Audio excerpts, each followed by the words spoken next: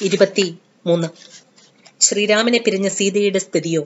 ഭീകര രാക്ഷസിമാരുടെ നടുവിൽ അശോകവനത്തിൽ ദുഃഖക്കടലിൽ മുങ്ങിമറിയാൻ പോകുന്ന തോണിയെപ്പോലെ സീത കാണപ്പെട്ടു. രാമനെ പിരിഞ്ഞിരിക്കുന്ന സീതയെ പ്രലോഭിപ്പിക്കാനുള്ള ഉപായങ്ങളെക്കുറിച്ചായിരുന്നു രാവണൻ ചിന്തിച്ചിരുന്നത്. രാവണൻ സീതയെ സന്ദർശിക്കാൻ ചെന്നു. ആദ്യമായി ദേവേന്ദ്ര പ്രതാപത്തെപ്പോലും അതിശയിക്കുന്ന തന്റെ അന്തഃപുരത്തെപ്പറ്റി വിസ്തരിച്ചു. ഒരു കാര്യം നടത്താൻ 1000 ആൾ വീതമുണ്ട് തനിക്ക്. അത് മുഴുവൻ സീതയ്ക്ക് അധീനമായിരിക്കും. തന്റെ പ്രാണനിലും മീതയാണ് സീത. 100,000 സ്ത്രീകളുണ്ട് അന്തഃപുരത്തിൽ. അവരുടെ ഈശ്വരിയായിരിക്കാം. ദേവന്മാർക്കോ യക്ഷഗന്ധർവന്മാർക്കോ സമുദ്രമധ്യത്തിലുള്ള ലങ്കയിൽ വരാൻ സാധിക്കയില്ല. പിന്നെ രാമന് സാധിക്കുമോ? ത്രിലോകങ്ങളും കാൽക്കൽ വെക്കാം. എന്റെ തല നിന്റെ കാൽക്കൽ വെക്കുകയാണ്. നിന്റെ പാദദാസനായി ഇരുന്നോളാം ശിഷ്ടജീവിതം. സീത ഒരു പുൽക്കൊടി നുള്ളിയെടുത്ത് രാവണനും തനിക്കുമിടയിൽ വെച്ചുകൊണ്ട് പറഞ്ഞു, ധർമ്മത്തിന്റെ അവതാരമാണ് ശ്രീരാമചന്ദ്രൻ. സർവഗുണവും തികഞ്ഞവൻ, യുഗൈക വീരൻ. അനുജനായ ലക്ഷ്മണകുമാരനോടൊത്ത് ലങ്കയിൽ അദ്ദേഹം നിശ്ചയമായും വരും. നിന്റെ മരണവും സുനിശ്ചിതം എന്ന് കരുതിക്കൊള്ളുക. ശിവന്റെ തൃക്കണ്ണാൽ ദഹിച്ച കാമദേവനെ പോലെ നീയും രാപബാണത്താൽ ഒടുങ്ങും.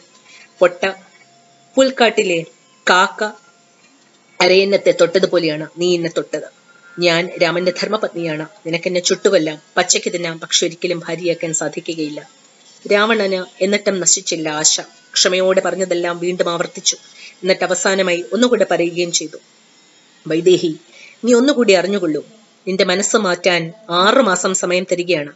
അതിനുള്ളിൽ എന്റെ ഭാര്യയാകാനുള്ള തീരുമാനമെടുക്കണം. ഇല്ലെങ്കിലോ പ്രാതൽ ഭക്ഷണത്തിന് നിന്നെ ഞാൻ എന്റെ സ്വന്തം വാളിനാൽ വെട്ടി നിറുക്കും. സീത തീർത്തും മൗനമായിരുന്നതല്ലാതെ മറുപടിയൊന്നും പറഞ്ഞില്ല. മറുപടിക്ക് കാത്തുനിന്ന രാവണൻ നിരാശനായി അകലെ മാറി നിൽക്കുകയായിരുന്ന രാക്ഷസിമാരെ വിളിച്ചു പറഞ്ഞു, വലിയ അഹങ്കാരിയാണ് സീത. അവളുടെ അഹങ്കാരം ആദ്യം കളയണം. അതിനുള്ള കാര്യങ്ങൾ ചെയ്തു കൊള്ളുക. കാട്ടുപിടിയാനയെ പിടികൂടിയാൽ എങ്ങനെ മെരുക്കിയെടുക്കുമോ അവിധം സീതയും മെരുക്കുക. അനുനയവും സാന്ത്വനവും ശിക്ഷയും മാറി മാറി പ്രയോഗിക്കുക. എങ്ങനെയെങ്കിലും പാട്ടിലാക്കി മനസ്സ് മാറ്റുക. ഇത് ദശമുഖ രാവണന്റെ ആജ്ഞയാണ്. ഭൂമി വീണ്ടും കീറിപ്പോകും വിധം ഗർജിച്ച് രാവണൻ യാത്രയായി. രാക്ഷസികൾ ചങ്ങല പോലെ കൈകോർത്ത് സീതയുടെ ചുറ്റും നിരന്നു നിന്ന് രാക്ഷസീയമായ രീതികളിൽ സീതയെ ദ്രോഹിക്കാൻ തുടങ്ങി.